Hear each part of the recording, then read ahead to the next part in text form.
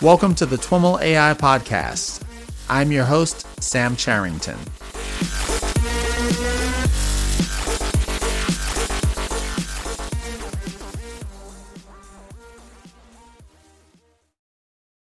All right, everyone. I am here with Srivatsan Kanchi, Head of Engineering for the Machine Learning Platform at Intuit.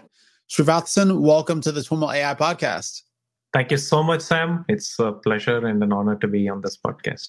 I am super pumped about this conversation. We are talking in the midst of reInvent, where we're hearing about a bunch of cool new announcements that AWS is doing, of new things that AWS is doing in the machine learning space. And one of those was their feature store. And it turns out that Intuit is a big part of that story. And we're going to dig into that in a bunch of detail. But before we do, I'd love for you to share a little bit about your background and how you came to work on ML platforms at Intuit.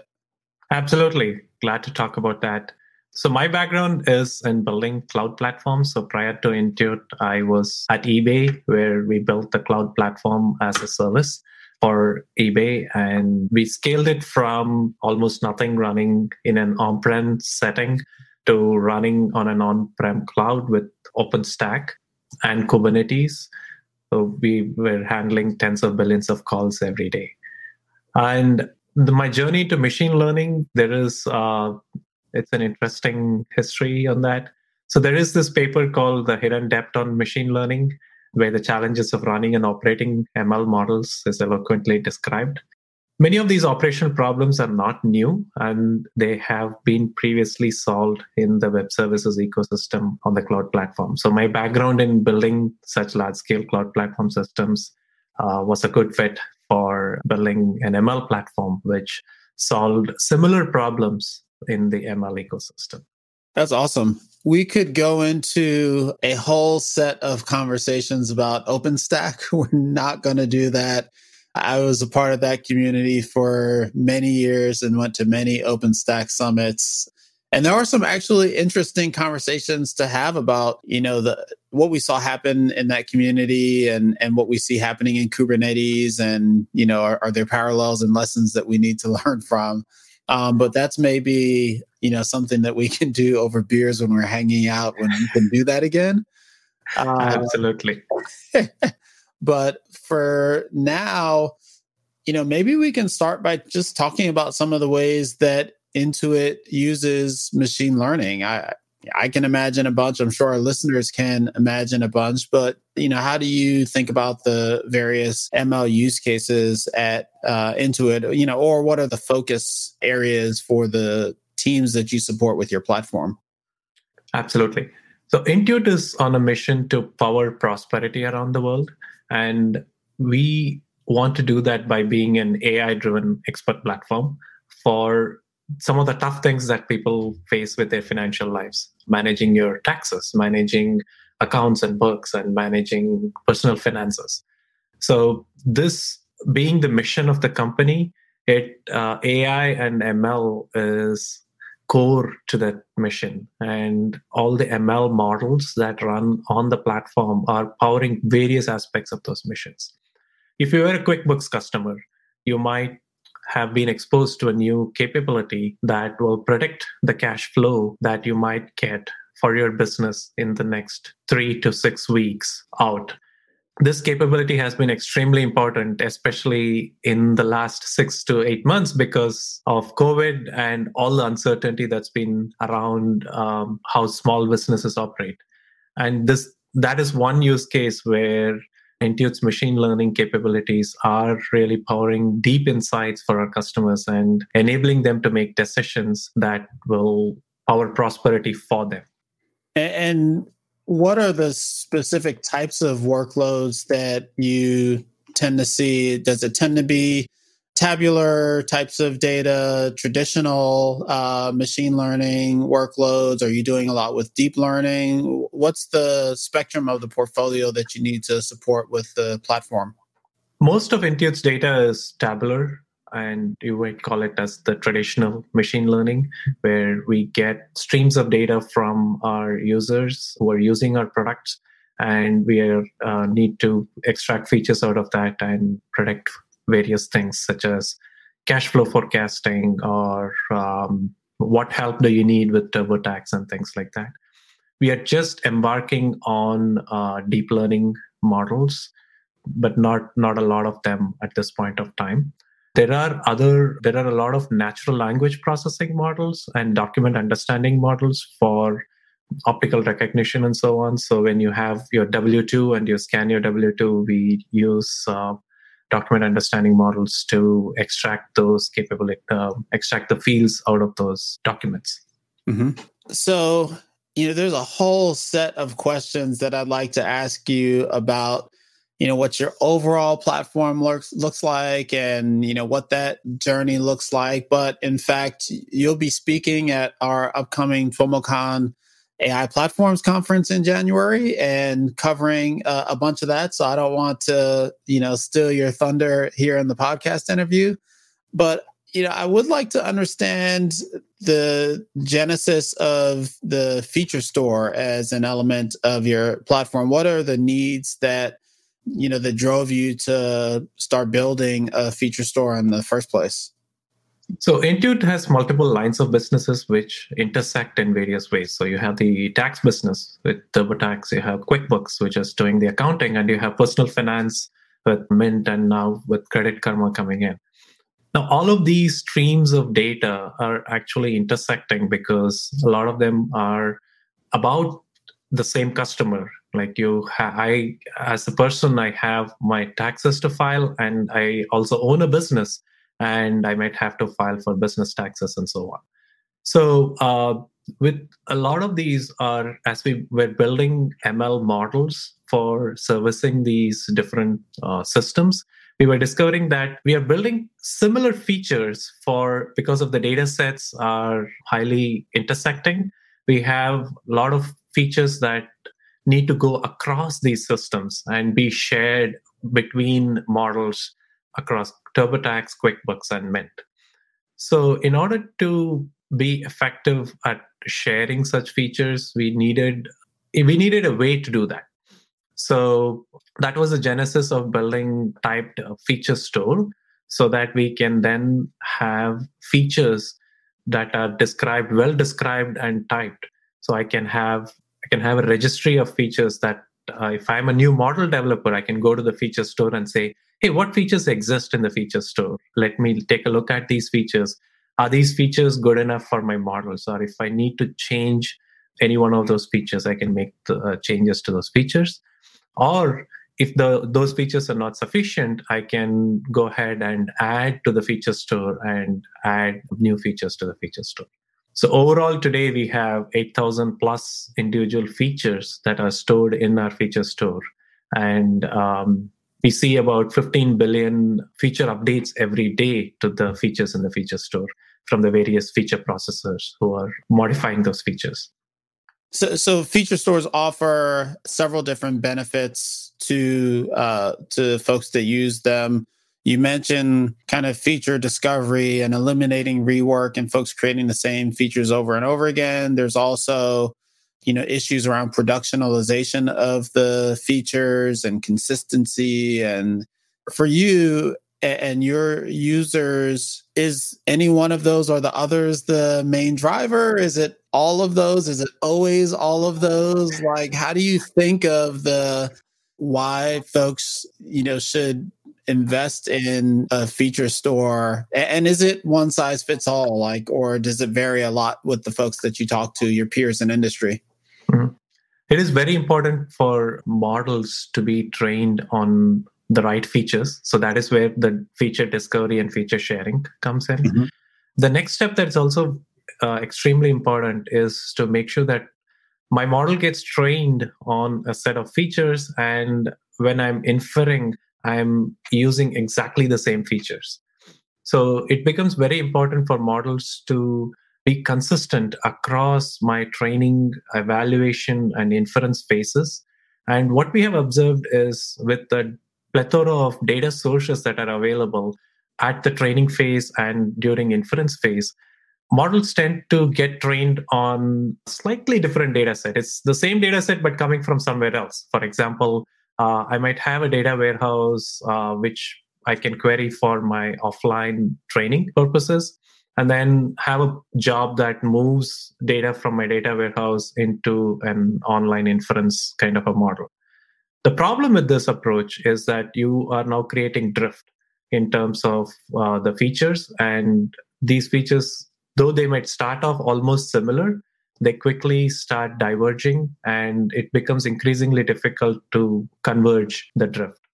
So that's where the feature store being a single place where you can access the feature store both in an online fashion for online inference and in an offline fashion for training and batch inference, and access the same features the same way is extremely important for model consistency, for tracking things like explainability. It is very important. Like how did my model predict that I should get a credit from QuickBooks, or I should not get credit from QuickBooks? It becomes easy to track those back when you have a consistent way in which the model gets trained and the model is used in inference. So the answer to that question is both. Both of them are important and equally important, I would say.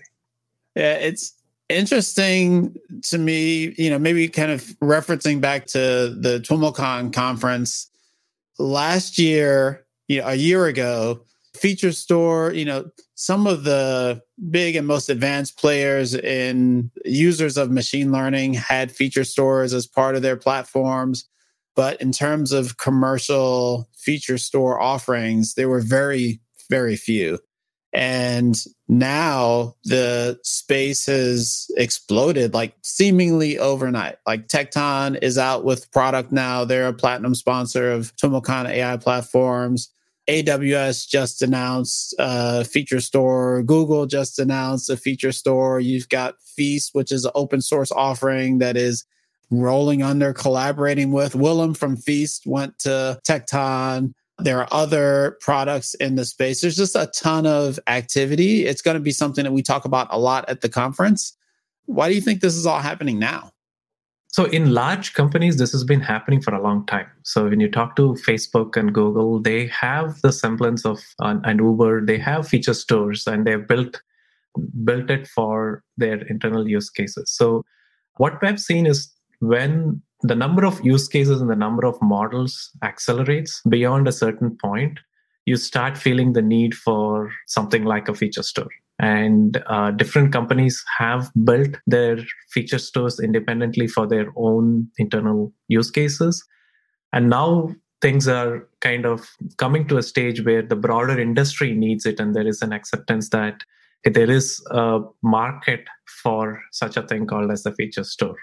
Like Tekton grew out of Michelangelo's feature store, which is used internally at Uber.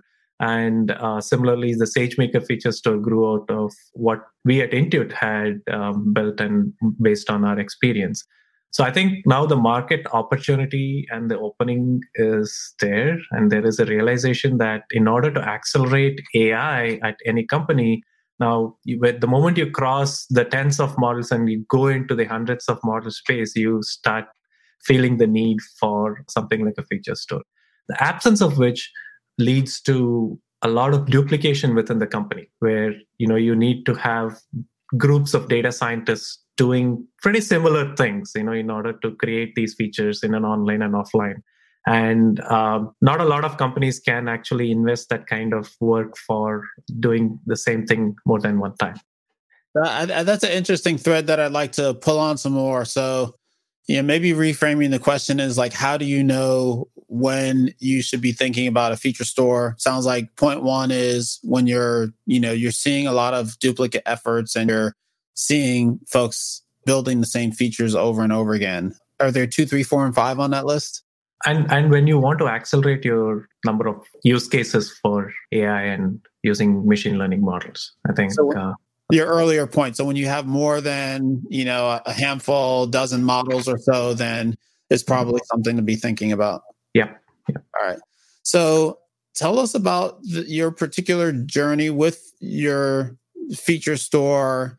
there's maybe some context there that is worth talking about a little bit. You've been on the cloud for machine learning for a while now. Maybe tell us a little bit about that. And then, what were some of your first steps in building out the feature store? Absolutely. So the feature store didn't start off as a feature store. So it started off as feature management and feature engineering in the first place, right? Okay. So we wanted to create a simple way for people to use the streams of data that were coming in. And Intuit is moving mostly to a stream-based architecture where you have these streams of data that are coming in, and now you need to make predictions on these streams of information that's coming in. And so you needed to extract these features out. So it started off as, how do we do feature engineering? So there are multiple aspects to the feature management space. So one is feature engineering, where you need to now extract these features. And then once you extracted the features, then the thought was like, hey, we need to store these features somewhere. So then we went ahead and built a rudimentary store for our first use cases. So our first customers were in the fraud ecosystem, where we needed to detect fraud that was happening on the platform on Intuit, like fraud on TurboTax or on QuickBooks. And so we built a store specifically for storing fraud-related features. And then once that became used by multiple models, it became interesting that the same features would be usable for other adjacent model use cases as well. So that's when we expanded on the feature store and made a version 2, if you will, which was typed and which had very solid semantics around how do you create a feature, what is the feature set. So we created new terminologies around feature sets and features. And now you could start versioning your feature sets. How does the life cycle of a feature set evolve, and so on. That's where we are in that journey right now, where we can define feature sets and in a typed manner. And you can say, hey, this feature is of this type, this feature is of this type. And a feature set can have multiple features from multiple types. And all of these are well integrated with the training and inference portions. So from a data scientist perspective, if I'm training on a model, I can say, here is the feature set that I want you to train on, and the model trains on that feature set. And when I can then push that model to production, it'll be inferring on exactly the same feature set with the same types and so on. So there is a strong typeness to the whole life cycle of a model, so that there is nothing lost in translation. What is the feature store? What did that first feature store for fraud look like? It was primarily a database with a bunch of tables and integrated with our training and inference, where our inference would basically talk to the database and fetch those features. That was the only features that it know how to fetch, and it would fetch those. It was very rudimentary in terms of how the access was made. So essentially a database query to fetch the features. Which is not at all uncommon. I find a lot of folks, that's where they start, is, either bolting something on top of a data warehouse or database or whatever store that they have. Sounds like you did the same thing. Similar thing. So you had to, the thing that we did from the start was divide the offline store and an online store. So offline store would be in our S3 and access through Hive and so on. And the online store was in a DynamoDB. And the reason was, for online store, you needed to have extremely quick access, like tens of milliseconds or even less than 10 millisecond type of feature access. So that was a thing that we did. And then we started adding layers on top of it. Mm-hmm. Mm-hmm.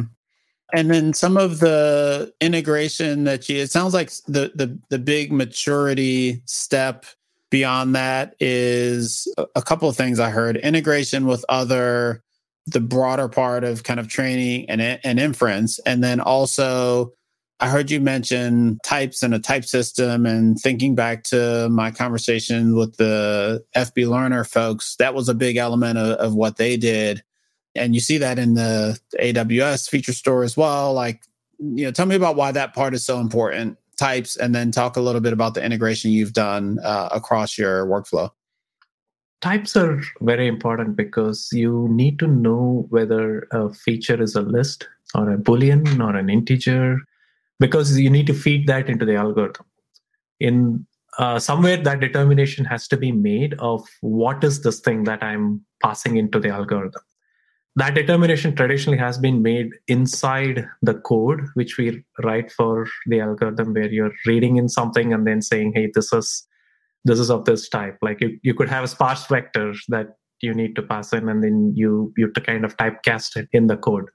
The problem with that works really great when you are experimenting, when you're in your notebook, you want to try out different things and so on and so forth. Operationally, it becomes difficult because now you are spreading that logic across multiple locations. So you have something in your notebook, you have something in your training code, you have something in your inference code. And there is overhead to keep that consistent and to make sure that the type checks that you're doing or the type conversions that you're doing in one area apply equally in the other areas. So a strongly typed system helps with that, because you know that when you're reading a feature set, and that feature set has features A, B, and C, where A is a list of integers and B is a sparse vector, you know that's what you're going to get. And in your code, you can depend on that, and you can actually query for that type from the feature store. And in your code, you can make that type. And this is also important from a consistency across training and inference.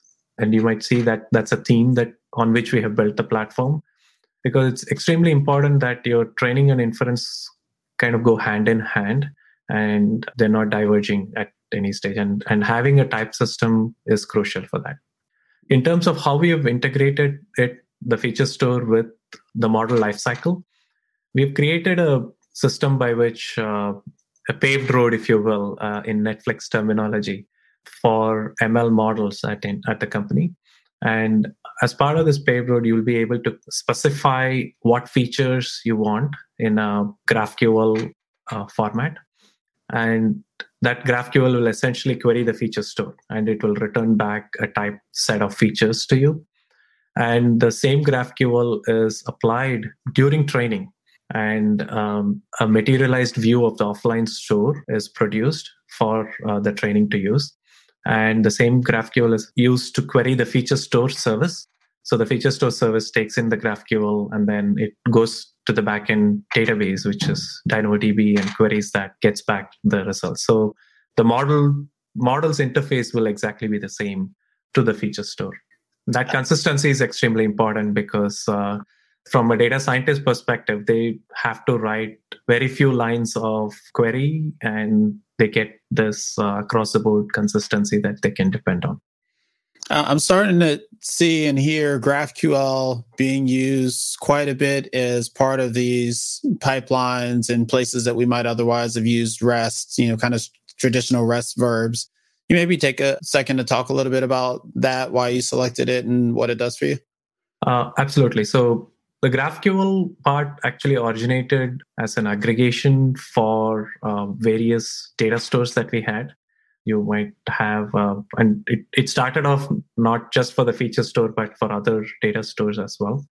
Then as we built the feature store, we thought that this is a great interface, because it provides us a way to in a GraphQL semantics, have a well-defined schema that can be written to. And I think that's very important. In a JSON type of a structure, you cannot enforce a schema. You can say that, hey, this is my schema for my input and my output, and you've got to write parsers for it to deserialize the output to read it. But with a GraphQL, you get the tools. The ecosystem is rich, because the moment you can say, hey, this is my schema, and now you can generate clients for that schema in multiple languages, and makes the integration much easier. For an example, our integration for training is with Python, and for online inference is with Java. But then it's the same GraphQL query that gets used and talks to the service for that. And so you started building this feature store. You had a couple of iterations of it.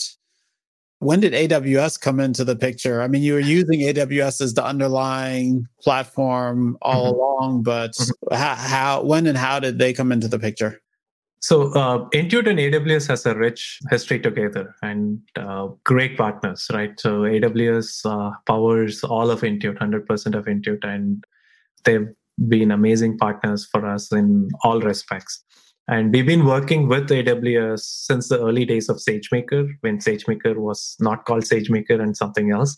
And we've been working with them very closely as they built out their online inference.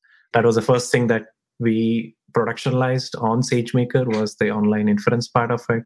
Then we operationalized the training part of it, and we've been working very closely with them on the SageMaker operators now on Kubernetes as SageMaker moves to Kubernetes operators.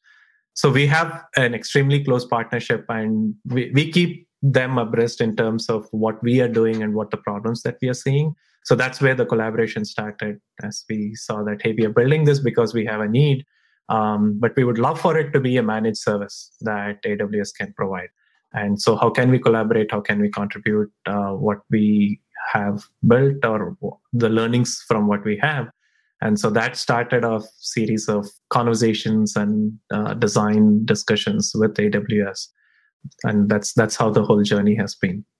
And how close is the thing that you have seen them announce to, something to the thing that you built?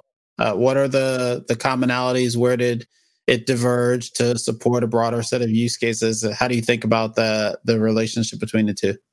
From a backend perspective, they're quite similar. One of our design criteria was that when we migrate from our internal feature store to the managed feature store, it should not be a big lift for us. So we've...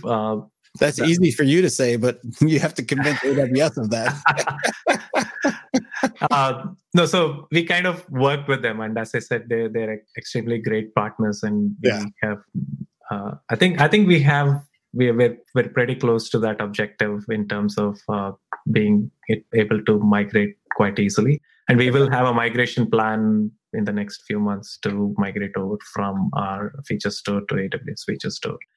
I think the secret sauce that AWS brings in is taking this and then offering that as a managed service for a wider set of use cases. And that's where AWS has built all the controls around, hey, how do you run it in any account, and how do you create those interfaces that are common across all their customers? So that's the beauty of having SageMaker offer the managed services. You can take that and generalize it for a much richer set of customers and richer set of use cases. It sounds like, just reading between the lines, that it hasn't diverged a whole lot from the thing that you built to solve there's a set of use cases add into it. Yeah, they did build controls around how do you cross account access and things like that got added, but the basic semantics are the same. So the fundamental APIs are very similar, very close to each other. Mm-hmm.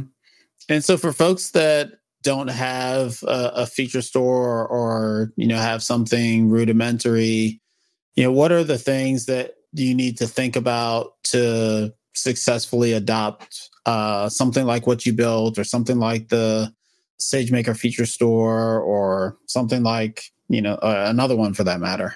Mm-hmm.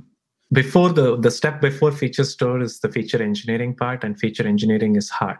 So that's one thing that you need to think about. Hey, what are my features and how am I going to extract it from the data that I have? And I feel that ecosystem is still fragmented because of the fragmentation of the data.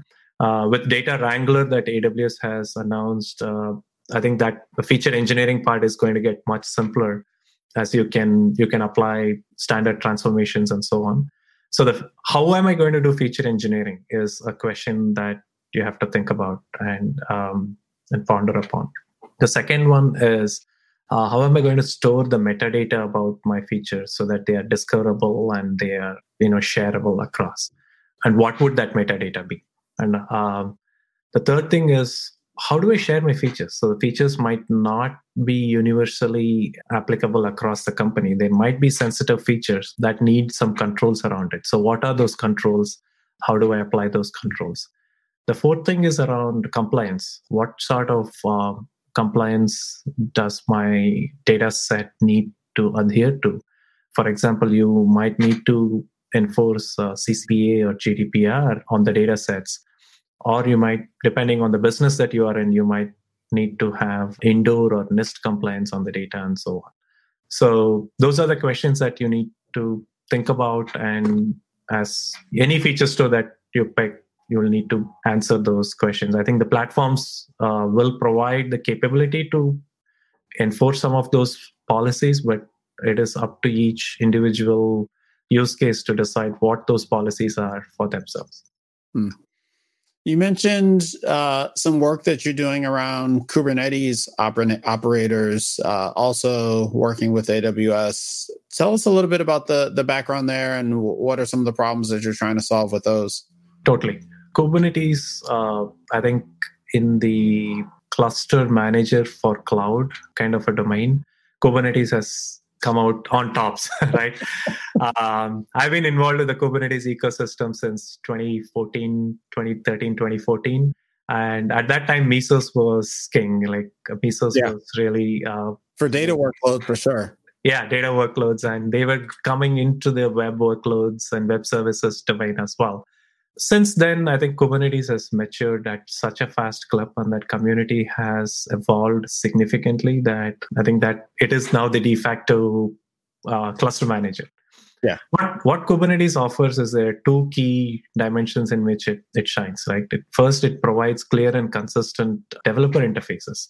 Like you have the CRDs that you write to, and they work the same way, whether they are running in your local, they're running on cloud A or cloud B or cloud C, or on-prem. Like at eBay, we implemented it in OpenStack and Google, so you were able to take the same workload and run it across OpenStack and Google.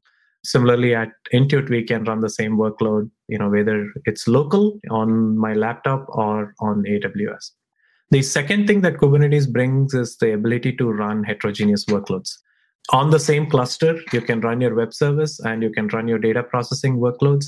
They can share infrastructure, so your overall cost footprint actually gets lowered because now you can utilize the infrastructure that you already are paying for to the maximum. Like, for example, if you're running a web service which has seasonal pattern, like in the mornings, during the day, there is a high traffic, and then in the evening, the volume dies down. The same cluster can be used for running your data workloads, which can then pick up in the evening and do their Spark processing or things like that in the evening. The third thing that Kubernetes offers is the operator concept, right? So with the operator concept, you can now integrate with other systems which offer richer functionality on top of the same cluster. So for example, popular operators around Spark and Flink, both of which we use at Intuit for our data processing on the same clusters that our machine learning workloads are running, right? So and now SageMaker, we worked with SageMaker saying, hey, we need to be in this ecosystem. Intuit is going to a 100% Kubernetes ecosystem on top of AWS. And so we need our machine learning workloads to run and coexist with this ecosystem. And that's how the SageMaker operator partnership started happening, where we said, hey, can you provide us a native Kubernetes way for interacting with SageMaker? We do not want to build a control plane that interacts with SageMaker separately, like maybe using Moto3 or one of those other AWS SDKs. We want to be able to integrate natively with Kubernetes so that we can then use our native Kubernetes tools such as Argo workflows and Argo CDs to manage machine learning workloads. And so is the idea, is what we're talking about something, that we've seen AWS do in other places, like a SageMaker Anywhere, where you would have this SageMaker operator and you could run it locally in your environment? Or is it the other way around? Is it primarily focused on exposing the API to applications and systems that you might have running in like EKS or, on native AWS infrastructure running Kubernetes in the cloud? So the first cut is to provide the APIs, right? So to integrate with SageMaker, SageMaker exposes REST APIs. Now they with the operators, they're also exposing the SageMaker operator, which can then take on YAML file and then go and behind the scenes, it's going to invoke the SageMaker APIs to run the workloads. But what this opens up is tomorrow, you could run SageMaker anywhere. Like you could run SageMaker on your Kubernetes cluster. You could run SageMaker on the edge, for example. You can have like a micro Kubernetes edition and you can actually run things anywhere. And your interfaces are not going to change, right? As an ML practitioner, I'm going to write to a very standardized Kubernetes-based interface, which the SageMaker CRD defines. And at that point, I do not really know where it is actually running. I can build tools around it. I can build my practices around it, knowing that that is going to be my interface. And when SageMaker evolves, maybe it can run within EKS in my own namespace, then I'm going to reap those benefits without me having to actually do a lift and shift of how I am doing things. Mm-hmm. And the other thing that SageMaker Operator provides is also an easy access to new capabilities as SageMaker evolves, right? For example, they recently introduced this thing for multi-model endpoints. And if I have to access multi-model endpoints now, I may need to build something, integrations with Boto3 and all of that to actually start invoking that. With the operators, the benefit is now I have my SageMaker YAML file, which was maybe 100 lines long. Now I have a section that's 20 additional lines that I add there, and boom, I got multi-model endpoints. So from a customer standpoint, as a customer of SageMaker, it makes it trivial for us to keep up with the releases that SageMaker is doing and translate those benefits back to our customers who are our data scientists within the company. Mm-hmm. And so you've not only saved having to write those endpoints using Boto3 or some other API, but they're resilient endpoints also because Kubernetes is making sure that, there are the correct number of replicas and all that good stuff that Kubernetes provides out of the box. Absolutely. Yes, absolutely. Very, very cool. Very cool. So where do you see this whole kind of feature store landscape going? Not necessarily even the landscape, but in terms of the kind of capabilities that you need and expect and your users need and expect, and that will become required in the industry. Where do you see all that going? I think feature store is extremely important, but it's like a foundation for the ecosystem, right? What would need to happen is to build tools around the feature store. An early example could be the data wrangler work that AWS is coming up with. Kubeflow has good integrations with feature stores like the Feast feature store. So tying the whole ecosystem together, like how do I go from data to features to trained models to models that are producing great business outcomes? Tying that together with these components is, I think, very important. And I feel that's where the industry is headed towards. You see a lot of activity on Kubeflow, for example, with Kubeflow pipelines, which is trying to get this end-to-end orchestration kind of going. And MLflow has great dashboards where you can actually visualize how your model is going through its life cycle. I think a combination of these is still lacking, and that's where the opportunities are in future. Awesome. Well, Srivatsan, congrats on seeing what I can only imagine is your baby, out in the world now. It's awesome, and looking forward to your presentation at TWIMLcon about more of what you're doing in the platforms operationalization, productionalization space. And thanks so much for joining us to share a bit about the feature store. Thank you so much, Sam. It has been a really pleasure to talk to you about our journey, and I'm really looking forward to presenting the internals of the Intuit ML platform at the conference. Awesome. Thank you. Thank you so much. All right, everyone, that's our show for today. To learn more about today's guest or the topics mentioned in this interview, visit twimlai.com. Of course, if you like what you hear on the podcast, please subscribe, rate, and review the show on your favorite podcatcher. Thanks so much for listening, and catch you next time.